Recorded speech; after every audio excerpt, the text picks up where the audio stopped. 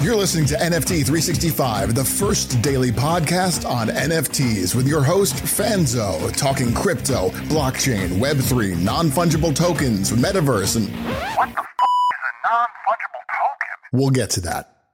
It's time for today's episode of NFT 365, the only daily NFT podcast minting an NFT every day for 365 days. Powered by the ADHD coin at rally.io, here's your host and digital futurist, the ADHD superpowered Brian Fanzo. This show is not financial advice, so do your own damn research. What's up, friends? Welcome back to another episode of NFT 365. And today we're going to talk a little bit about what Web 2 tactics, from marketing to communication to community building, do not work in Web 3. Yeah, that's right. There are certain things in Web 2 and Web 3 that are very similar, but there are definitely some things that do not work in Web 3 that previously have worked with us kind of migrating into from Web 2 to Web 3. But before we get in there, we have to jump over and give a shout out to our sponsor, Crypto Business Conference. Crypto Business Conference is happening in beautiful San Diego. I'll talk a little bit more about the Crypto Business Conference later on in the episode. But we're going to give a shout out for one of our projects. And, most of you, I got some feedback that you guys like a little bit of the throwback shout outs to some of the projects that we are buying, since we are buying an NFT every single day for a year. And so we're going to go back to a project called WizKid. And WizKid, we minted on June 8th. And I was actually 40 years old back then, because my birthday was the next day. So that was way before I turned 41. And we minted them on June 8th. And they were numbered 210 in our collection. And we minted them for 0.05 Ethereum. And today they have a floor price of 0.09 Ethereum, which in this market is pretty impressive for them to be going up. Majority of projects going down. They have a little over 4,000 total NFTs in the collection. They have 623 individual owners, and they've already done 60 plus, Ethereum in secondary volume. And the thing I'll tell you that I like about this project, the art is really neat, but it is a project that has Web3 utility for non-traditional gaming, is what they kind of talk about it. And they have their roadmap is very dialed in. I actually really liked their roadmap back when we minted it originally. And they also have, within their roadmap, they have reward mechanisms, staking, and some of these really cool things happening across the, every quarter. And then they have even these gamified adventure pools that you can do. So for me, the gaming NFTs, I feel like there's a lot of them out there where they're a gaming component. But what I find really neat is when ones are that understand not only how to build the audience, but how to create, gamification within a gaming NFT. And I think that's actually probably a really important point that I just want to tap into real quick. And it kind of fits perfectly into our segue into today's episode. And there's a difference between gamification and a gaming NFT, right? So gamification, which, I like to think of it, it comes in all forms. One of my favorite gamification apps or components was Foursquare. I don't know how many of you used Foursquare. I actually still use Foursquare. I could pull it up, but we're live streaming over here on the Instagrams at the moment. But Foursquare, when you would check into a location, they would give you these coins, and then whoever had the most check-ins at a single location would become the mayor of that location. Now, what could you do with these coins? I still to this day have no idea. But I have over 10,000 check-ins around the world. When I would go to new restaurants, new hotels, I would check in, I would get my coins, and I always loved being the mayor. I remember when we lived in Arizona, I was the mayor of Tropical Smoothie, Dunkin' Donuts, and the gym that was all in the same complex because I would go there so often, I became the mayor. So that gamification, adds a game layer into, normal tasks. Now that is different than actually going in and logging in and playing a game. And I think one of the main things about that is I'm a fan, gamification works on me. I mean, I don't know how many of you that are listening right now that you can raise your hand. does gamification work for you, right? And for me, it does. Now, the gamification for participation trophies, which is really what that was in Foursquare, right? I didn't get anything before being mayor. The only thing I got was when someone else checked in at the Tropical Smoothie, it would say, thanks for checking in. Did you know, iSocial Fans is the current mayor of this, right? So like that was really the only kind of perk or, reward was that, little bit of validation. But in Web3, one of the beautiful things of that is that we can actually add gamification in things like play to earn, learn to earn, but we can actually reward people with social tokens or NFTs. So that is such a different kind of transformation in something like gamification, right? Like traditional gamification was like, hey, let's just give people points and see who accumulates the most points at the end of the month. I will also tell you, as someone that deployed gamification inside of a multiple social business tools, I deployed a lot of employee advocacy solutions for different brands and businesses that I worked with. A lot of the gamification was a pain in the ass, truthfully. Like having to manage it, having to figure out and making sure people did the things that they did. The beauty of gamification in this blockchain era is that it can ultimately be done autonomous. It can be automated and completely done through the blockchain, right? Because the blockchain adds that layer of authenticated validation, right? So if, within like that game that I was just telling you about, the WizKid game, right? What they can do is they can say, if you hold this NFT for 6 months, we're going to give you this. Well, what's beautiful is they can create a code that says every day, check to see if anyone has this token on the blockchain and has had it for 6 months. If they have, give them this, right? So like, I always like to say like smart contracts to me are very, elaborate or basic. If this, then that statements. And you don't even have to be a coder to understand if this, then that statement, right? If the token does this, give them that, right? If it doesn't, go to the else part, right? Like if it doesn't have 6 months, go to the next, line of code or the array of code. So that's one of those examples that, when we think about gamification, maybe it didn't work in your brand or your business. Maybe it didn't work for you as a creator. I know for me, one of the things that I tried to do in the live streaming space, we're live streaming on Instagram right now, was I love to reward what I called repeat viewership. And here's the crazy thing. How did I manage repeat viewership in Periscope days? There was no export of users. There was no way for me to know who was watching. What we ended up doing was during my live streams, my team, who shout out to Tink, rest in peace, a good friend of mine who ran the back end of my live streaming business. What she would do was she would screenshot the active viewers list on our Periscope. So we would go back into the replay and say who watched our live stream. Okay, we would put that into a spreadsheet, and then when I would do a live stream the next day, we would pull up that spreadsheet and say, who in the spreadsheet is also in the live stream right now? And then I would reward them with things that we had going on. Maybe it was free access to the online course. Maybe it was stickers or things that we had with Press the Damn Button or Think Like a Fan. But what I can tell you is that it was a pain in the ass because we were literally screenshotting a list of people, manually entering them in an Excel spreadsheet, and then verifying them, manually. What's beautiful in this blockchain day and era that we can actually change the way that works, right? So imagine if I was live streaming to a website that required all you had to do was verify with your wallet, right? So when you go to the website, and we can do that, I could do this right now. Today I could do it if I wanted to, right? I could embed a video on a gated landing page and say, hey, if you watch this, video, connect your wallet. They'll just sign their wallet. There's no like hacking there, right? It's just they hit sign.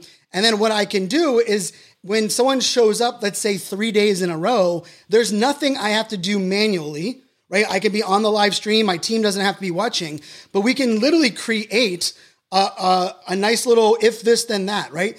If someone watches the live stream 3 times, reward this token ID with this airdrop. So I could airdrop them a free NFT directly into their wallet.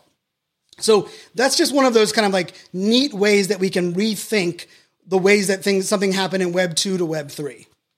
Now, another thing that we have to really reimagine and that doesn't work from the Web 2 days is that in the Web 2 sense of like digital relationships, a lot of it was just getting people like, hey, if I get people onto my email list or if I get people onto, that are following me, now they're kind of further down the funnel. Now they're, more, kind of on that pipeline to make things work. Now, the problem with that is that, one of the things that I've been hearing from a lot of brands, a lot of businesses, is they will say like, Brian, what is the number of people I need to get on my white list? Or how many people should I have in my Discord before I can launch, right? Or how many people, like, what is that, like that level? Well, here's the truth. The likelihood of someone buying your NFT, or even if it doesn't cost anything, right? The likelihood of someone claiming your NFT, right? So just to clarify, right? You can set up a claim that just says on this day, show up to this website, they hit the claim button and they get the NFT for free. Maybe they pay gas. Or you could do, a buy, right? And you could buy it, technically you could do a buy for free where they just mint it and they just pay gas for it as well. But the thing about that is you actually have to have somebody that has a wallet, right? So compared to the other day and age, right? If I got them in my email address and let's say I had a sale going on, my only like barrier on that like sale to close, from, top of funnel to closing the sale was I just needed to get them, I needed to get their attention. I needed to get them over to my sales page and then I needed to close them there. They can hit checkout. In right now, where we are at right now, there's an education play that is required because we have to teach people how to set up a wallet, why a wallet is important, how to secure your wallet and not give away your seed phrase. But you might be asking, well, then why would I go through all of that? Well, here's the reason. Because compared to getting someone that's following you or getting someone that is on your email list, that is just us, ending up in their inbox. And I don't know about anybody, but I don't know anyone in my world that says, please, could someone send me another email or another brand could send me another email. But in Web 3, once we get our NFT in their wallet, we now have their wallet address, right? So we can now actually gift them things anytime we want based on the fact that we know their wallet address and we can verify that they're holding our NFT. So one of the big changes is this HODL mindset or holding mindset. And I talked about that actually on yesterday's podcast episode as well. But the reason that is so different is because let's face it, most e-commerce especially, but even for, I know I have a lot of creator friends, a lot of speakers, a lot of authors that, listen to the podcast. Here's the other thing that we just have to realize. The days of just getting someone to buy something and then hoping they use it are over in Web 3. Let me say that again. The days of selling an online course and being like, hey, I'm going to sell this course as long as I get them through the funnel and they buy it. I know that, only 20% of people, complete my online course. But once I give them that, once they buy the course, it's up to them. Well, in Web 3, this exchange of digital ownership, what we would be doing is rather than having someone buy just an online course, you could have them buy an NFT and that NFT grants them access to your course. But here's the difference. If they no longer think your course is valuable, or maybe they're no longer using it, they could sell that NFT to someone else and then that person can use it. Now, if they sell that NFT, you get a creator percentage, right? You have a percentage that is baked into the contract. Now, the percentage can range from 3% to 10%. Is kind of like the average right now in this space. I do know a couple projects that have a higher, percentage fee depending on what nuances are there. But the reason that this is so important, the reason this is mindset shift is so different from Web 2, is that point of sale when you close the sale is no longer the end of that transaction. I know some people are like, Brian, we've never treated our customers that way. Here's the truth. We have to be honest with ourselves. Do you know when we cared about a past customer? When we want to sell them to buy the next thing. There's usually a pretty big gap in between someone buying a digital service and the time that we interact with them later on. It's just the way that Web 2 has always worked. But in Web 3, this exchange of ownership and this idea that we're not just giving someone, individual access for something, we're actually, kind of giving them access to what can be a whole bunch of things, right? Which I think is pretty interesting in that component. The other thing about, in this whole Web 3 space when it comes to the blockchain and some of this interaction is that one of the things that we also have to just recognize that doesn't work, from Web 2 to Web 3 was the idea of just, relying on, your past track record. Because I will tell you, and I said this in Web 2 as well, but not a lot of brands or businesses kind of believed me, I think, is that traditional Web 1, I remember this, right? People would be like, well, why are you buying for that business? And they would be like, they've been in business for 65 years. Why would we not buy from them? In Web 3, especially this early adoption phase where we are right now, a lot of the brands that are big brands or brands that have been in for a while have really dropped the ball, have not done a great job of delivering value in the NFT space. Now, you might be asking why that is. I think there's multiple reasons. One of the reasons is they're not investing enough time up front. One of the other reasons is they're probably hiring a Web 2 marketing agency that claims to be a Web 3 marketing agency that has yet never collected NFTs, have never transferred NFTs, have never built out their own smart contract. The other problem with a lot of the brands and businesses is they're looking at NFTs as a nice to have for their customer relationship, not valuing it the same as we would, getting someone into our email funnel or getting someone to sign up to even a webinar on that side as well. And then the last thing is, there is an element here of community and the fact that, when you get access, when you have because the other part of this that is really interesting is that, unlike traditional, marketing or approaches, usually there's not a limited supply. And if there's a limited supply, it's usually of only a product. But what if we kind of change that way and say, here's a limited supply of your access to services?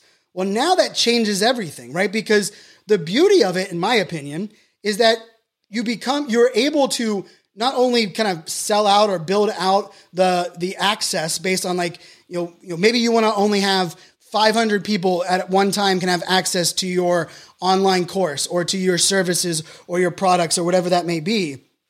Well, what's beautiful about that is at any one time, only 500 can hold that NFT, but that same 500 is not going to be always there, right? You'll have a different amount of people that are holding those NFTs. And so when you factor that in, you're now limiting some access. You're providing, because let's remember, in this space, supply and demand is a big thing, right? That's how the value ends up, increasing, right? If there's infinite supply, then the demand, not only the amount of demand, but the value of holding something simply goes away, right? I've heard people tell me this, like, well, Brian, why don't I just mint 100,000 NFTs and I'll give them away as they go, or I'll sell them as they happen. Well, here's the truth. If there's 100,000 of them, there's no value in me buying one and then having the ability to sell it. Because why would anyone buy one from me when they can just buy one of the infinite supply that exists? So when it comes to marketing, when it comes to communication, we really have to change that variable. And I think one of the biggest things is we can no longer talk at our customers, because that customer that is holding our NFT in this space is more than just your drive-by customer, because they hold a limited supply of something that your brand or your business is providing, access or whatever that might be for on top of that. So that's a big change, a big shift. Another big shift, and if you go back and listen, Gregarious, I had Gregarious on the podcast, and we talked a lot about conversations, right? Where we have to move from email messages or from content creation. and we have to focus on the power of these conversations. And part of the reason that is well, the two places that a majority of your NFT interactions happen at today, right? If you're listening to this episode 6 months from now, maybe there are other places where the conversations and communities kind of come together outside. But right now, the two main places is Twitter and Discord. And if you've never been in Discord, Discord functions based on channels that you can provide, gated access to, but it's very much threaded conversations. And then, of course, Twitter, which I like to think, I call Twitter, is, in my opinion, is an unfiltered fire hose of one-to-one conversations that happen in public. And so if you think about it, those conversations on Twitter and Discord require us also to change how we communicate with somebody. Like, I would actually argue the old days of getting someone from an NFT into your email box, to me, is only one of those things, right? Only one of those parts. And I've done a bunch of episodes on why I think a lot of the communication tools that we're using are currently broken right now. I think we need to get better with SMS messaging. We need to get better with how we use email marketing in the NFT space. We need to get better on what direct messages or direct message groups mean in this space. But when it comes to Web 2 kind of like standard strategies, I would actually argue now it's not about just getting them in one place, but it's saying like, okay, are they following me on Twitter? Are they active in our Discord, which Discord gives you that data? You can log in and say, how many people have been inactive in the last 30 days, right? And you can see who's been inactive. And so then we have to kind of like recognize that component. The other component that no longer kind of works in Web 2 in the Web 3 world is that building in a silo and then just kind of dropping it on your customers. Now, in Web 2, we kind of operated from the world of, maybe, for upcoming release, we would say, hey, something's coming in 10 days. Maybe we'd give people a preview of what's, upcoming.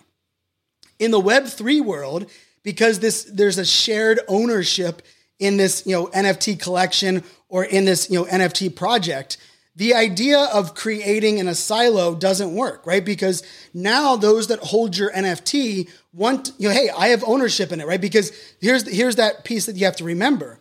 They want you as the NFT project or the brand to be successful more so than any customer relationship to a brand in history, in my opinion, right? Like, I am Delta Diamond. I've flown over 1 million miles on Delta Airlines. I'm a huge fan of Delta, but guess what? Delta's success as an airline has zero impact on me. If they make more money this quarter, I get nothing. Even though I'm a Diamond Medallion member, I talk about them on social media, I only religiously fly Delta Airlines. My relationship as a customer is just like, hey, I hope they take care of their pilots and their stewardess because, I love using them as an airline. Now in Web 3, the difference is if I own one of 10,000 NFTs, and if those 10,000 NFTs all of a sudden become higher in demand, more people want to have access to them, well, the one that I hold is now worth more money. So in that case, now if we think about it, that customer relationship is more, it's collaborative, right? Because I want you to succeed, right? No, and this is something that I don't think it's stressed enough in the NFT space. NFT owners want the project to succeed just as much, sometimes even more, than the NFT founder does for what their project is doing. That's pretty interesting dynamic, right? Because even when you build customer communities or Facebook groups or whatever that may be, although there's like this camaraderie and people coming together, there was not that rising tide lifts all boats. Now you might be saying, well, Brian, we're not doing a financial type of component of NFTs. Well, let's face it. It's not just about, exclusive access because of the price. Let's put an example here, like a restaurant in your area that is impossible to get a seat to, right? You have to make a reservation 30 days in advance, or you have to know somebody that knows somebody. Well, there's not a financial component there, right? You don't pay money for access to that restaurant, But because there is a limited supply of seats at the restaurant, those seats become more valuable to the people that can get the access, right? Like I have a friend who, I'm traveling next month, and he's like, Fanzo, you're coming into town. I'm going to take care of you. I'm going to get us a table at such and such restaurant that we were going to. And I was like, sweet. I'm excited for that. It's awesome. Now for them, their ability to get that limited edition access into a restaurant, to me, is it raises their value because they have those connections to get me in. Well, if we think about that in the NFT space, even if I didn't pay for my NFT, and even if there's not technically a financial secondary market that I'm worried about, what I get for holding that NFT can be the value and the reason that other people would want it, right? Just like, let's throw it back to that diamond medallion, right? If I was able, which I cannot do now, but if diamond medallion status was something that I could sell my status to someone else, or I could gift my status to someone else, well, that would hold a lot of value, right? If someone was like, Brian, I know you're not traveling next year, you have a change of plans. I'm wondering, would you gift me or would you sell me your diamond medallion status? Well, I get upgraded to first class just about every flight that I fly on, thanks to Delta Diamond. I get access to their club. I can check extra bags. I get unlimited changing of my flights. All of those perks are built on top of my medallion status. And so what we have to think about there is the difference really being is that I don't own that status or those miles in a way that allows me to want Delta to equally be successful. Because if you think about it, if it mattered, right? If Delta's evaluation made me, more money or, increase the value of my, my Delta, membership, then I would probably talk even more about Delta or try to convince my friends to get on Delta. But the funny part about it is I actually don't want you to fly Delta Airlines. Because if I get more people that travel a lot like me, the chance of me getting upgraded is now less.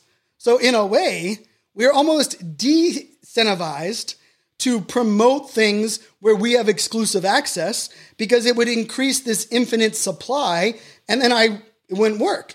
But what if there was only 100,000 people that could get that access to the diamond access? And once you were in, you were in. Well, of course, I would promote the hell out of it because people can't get to my level because there's that, there will be demand, but there is a limited or finite supply. One of the other things that we have to think about in this, relationship, this Web 2 to Web 3, world, is that the idea of someone wanting to buy into what you're doing or you're selling or serving, there's multiple components into this, right? Because it is not only thinking about if I buy this NFT, what is it getting me now? But it's also, what do I get for holding it? And will there be an implied value or future rewards down the road? So in Web 2, we often worried about once someone's a customer, right? I've heard, I think it was Richard Brunson talk about this a lot, right? And he would talk about, the idea, or Richard Branson. I said Richard Brunson. I think I'm combining two different marketers. Richard Branson, the idea of once someone flies or once someone buys from me, right? I'm gonna, they pay for shipping and handling. Once they make that transaction with me, the percentage chance of them buying future things with me goes up, right? That's just the basis of marketing. Well, in this space, that is true to a sense, right? Once I own an NFT, and if your project has been delivering me value and you launch a second NFT or you launch a next phase of your NFT, the likelihood of me buying that is probably definitely going to increase, especially because you're probably going to give me early access because that's kind of how that whole NFT space works. But what is so different there that we really have to factor in when it comes to this, how we market, how we communicate, is that there is that idea, because here's the downside of this. If I went on and I can't see I could pull this up right now on this project. If I went and looked at how many NFTs from this collection that I mentioned at the beginning of the show. So I told you there's 4,300 NFTs there's only 600 or so owners, right? So they're in this collection, they have a small amount of owners, but they all own a high percentage, right? Almost 6 or 8, between 6 and 8. The average person owns between 6 and 8 of these NFTs. Well, that's a great stat. Like, okay, cool. We have a lot of loyal people. But what if I'm gonna do this live on the podcast.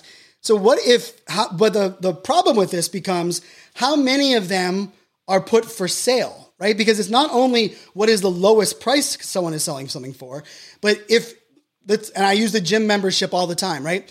If a gym membership only sold 300 passes, right, and you had 3 gyms to choose from, and all 3 gyms have 300 NFTs, and those NFTs are what give people access to the gym. If one gym only had 10 NFTs available for sale from their customers, the other one had 100 for sale, and then the other one, let's just say, was somewhere in the middle. Maybe they had 50 NFTs for sale because people had given up that don't want to attend the gym.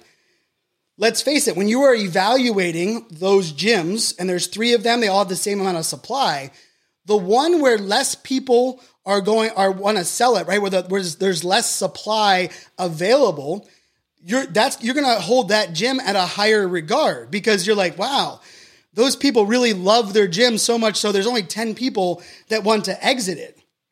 Because then what you're also going to say is, what the hell's wrong with this other gym? Because there's 100 people that are ready to get out of there of the 300 that they have. And so that level of, if we are dissatisfied, we can use our voice, we can use, the ability to sell. Sorry about that. I had to take a drink of water real quick. We can use our ability to sell something, right? And that also we get to determine the price. So the secondary market, right? What something is valued on the secondary market is not created by the founders. Is not created by the brands that are working, right?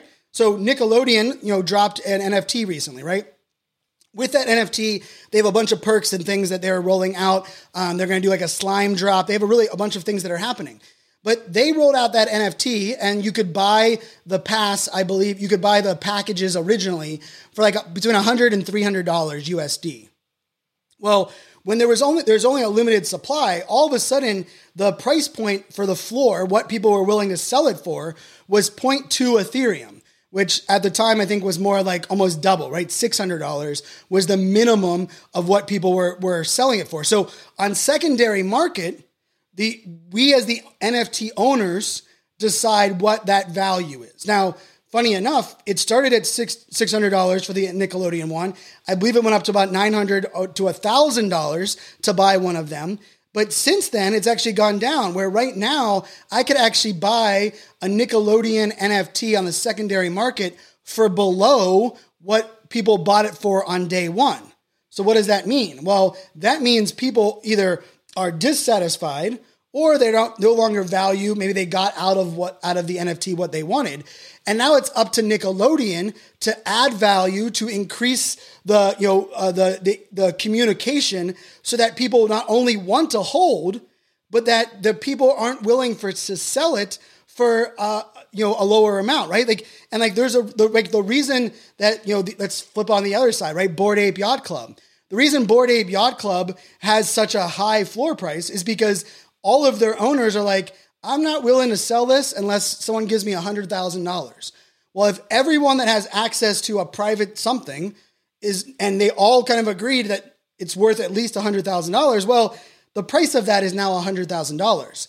So what is really interesting in this is if you are a brand or you provide services, maybe you're an author, maybe you're a speaker, if what you provide, if you over-deliver, and you are not only over-delivering, but you are continuing to build on it and grow from that initial launch, not only will that be something that your owners of the NFT will value, but guess what? That also will make you more money because remember, the project founders are getting a percentage of every secondary sale. So I, of course, as the owner, I want the floor price to go up.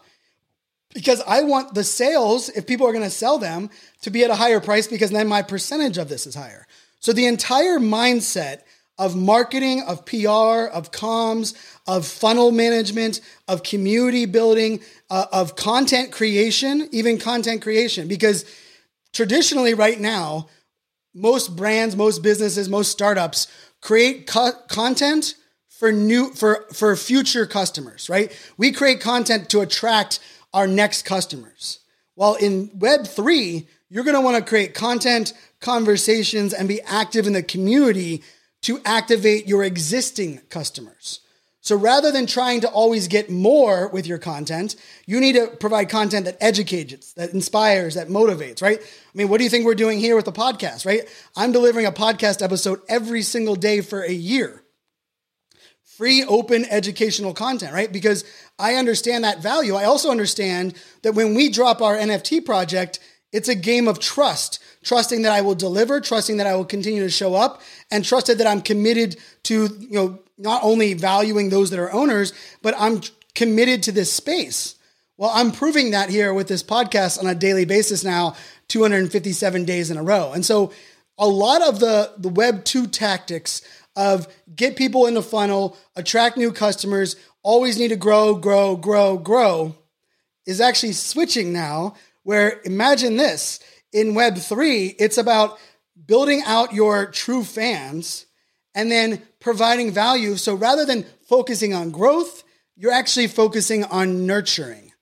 I actually think, to me, that's the massive shift that we have to think about in Web3, where it's more important to nurture your existing holders than it is to market for future holders. Now, you still have to do that because that's how you continue to increase the demand, which of course rewards on the backside. But definitely some interesting nuances there between the two. Twitter and Discord are changing the way that we think about communication. Twitter Spaces is literally the number one space where number one spot where people are listening, they're learning, they're finding new projects. So guess what? If you're a brand or a business, most of you, and this is gonna be a hard truth, most brands and businesses, and they don't trust their employees. And you're like, Brian, that's crap. What do you mean that these brands and businesses don't trust their employees? Here's the point in case. How many brands or businesses today would let any of their employees go live on their Facebook account? I'll wait. How many businesses would allow their... Now the funny thing about that is, aren't those employees on the payroll, and aren't they committed to, the brand's success? Well, one could argue that's an interesting, world we created where we want the employee to trust the brand, but in many cases, the brand isn't willing to demonstrate that we trust the employee. And I speak on that because I've worked with lots of executives on employee advocacy and social business growth. Like, how do we leverage our employee base to tell our story, to become our marketers? Well, the biggest piece of that is you have to trust your employees to not only be the voice and the marketers of your brand, but to actually put them in that scenario. Well, in the Twitter space world, you're going to have to give them that keys, right? Because it's not only just the brand account that is speaking on a Twitter space, but it is every one of your owners. Every time someone that is an owner of an NFT is going up there and talking about your project, they're in many cases being your marketing and your sales. They're helping you increase the demand because to that finite supply. And so in a second component of this, we have to be better. We have to increase our focus on helping those that are NFT owners tell our story.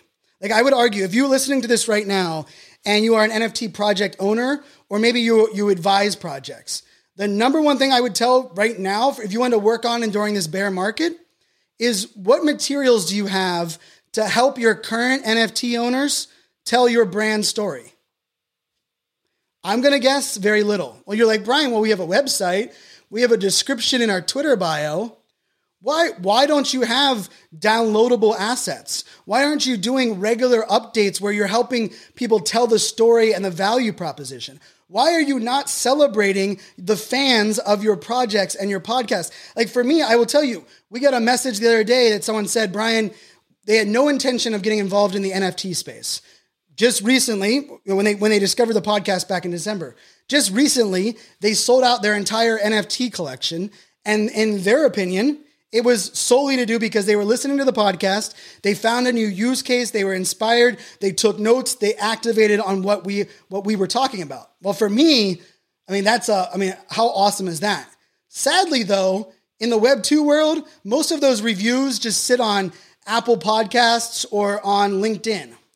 But in Web 3 world, empowering those to be part of our conversation helps across the board. And it helped in Web 2, but we weren't as incentivized to do it, right? Because let's remember, if someone is like, you know what, I'm not really sure about this NFT project, and all of a sudden you help them tell the story and they're telling others about it, doesn't that increase the likelihood of them holding that NFT and being proud about what they have? And if they're holding it and there's less, supply for sale, now the price of it goes up. So even though maybe there's 100 people that are selling and those 100 people are hard to reach, what if you were able to activate 50 of them to decide that it's now more valuable for them to hold the NFT than it is to sell the NFT? Well, now, of course, the supply goes down. So now when someone's going to buy it, they're going to realize like, wow, there's only 50 of these for sale. I better jump in on them before they sell out or before there's none left or before the price goes up. So a lot of this, the psychology of marketing and sales, a lot of the components that exist, we have to really merge them from Web 2 logic into reimagining Web 3 positioning. So hopefully that inspired you. Hopefully got you, thinking on some of these use cases that we have, available to us. And I'm excited to kind of tap into this even more. Of course, we'll have some more episodes on this in the podcast. If I appreciate if, thanks for listening to the show. If you follow us on the social channels, we are NFT 365 Podcast on every channel. So we're on Facebook, we are on Twitter, we're on Instagram. Of course, you can jump into our Discord and come say hi. And lastly, I mentioned I was going to give you a little bit more information about, our sponsor, Crypto Business Conference. Crypto Business Conference is an event for marketers, entrepreneurs, creators that are looking to level up their knowledge on Web3 and NFTs. It's also an event that is being, put on at the San Diego Convention Center. It is also put on by an event team that has done 7+ years of live events, that knows how to put on an event, knows how to curate content on the stage. And for me, I'm proud to be not only having them as a sponsor here, but a media partner with them, helping curate some of that content, helping, to be a part of that experience. So I hope to see many of you there in San Diego. I hope we will be able to run into each other, be able to hang out and talk and get to know each other even more. And then lastly, as we wrap, I'll just say that, there are some things that, take some time, and we have to kind of just own, the different components. Well, one of them happens to be merchandise for the podcast. I know many of you have requested, hey, can I buy stickers? Can I buy a hat? Do you have a We Is Greater Than Me shirt?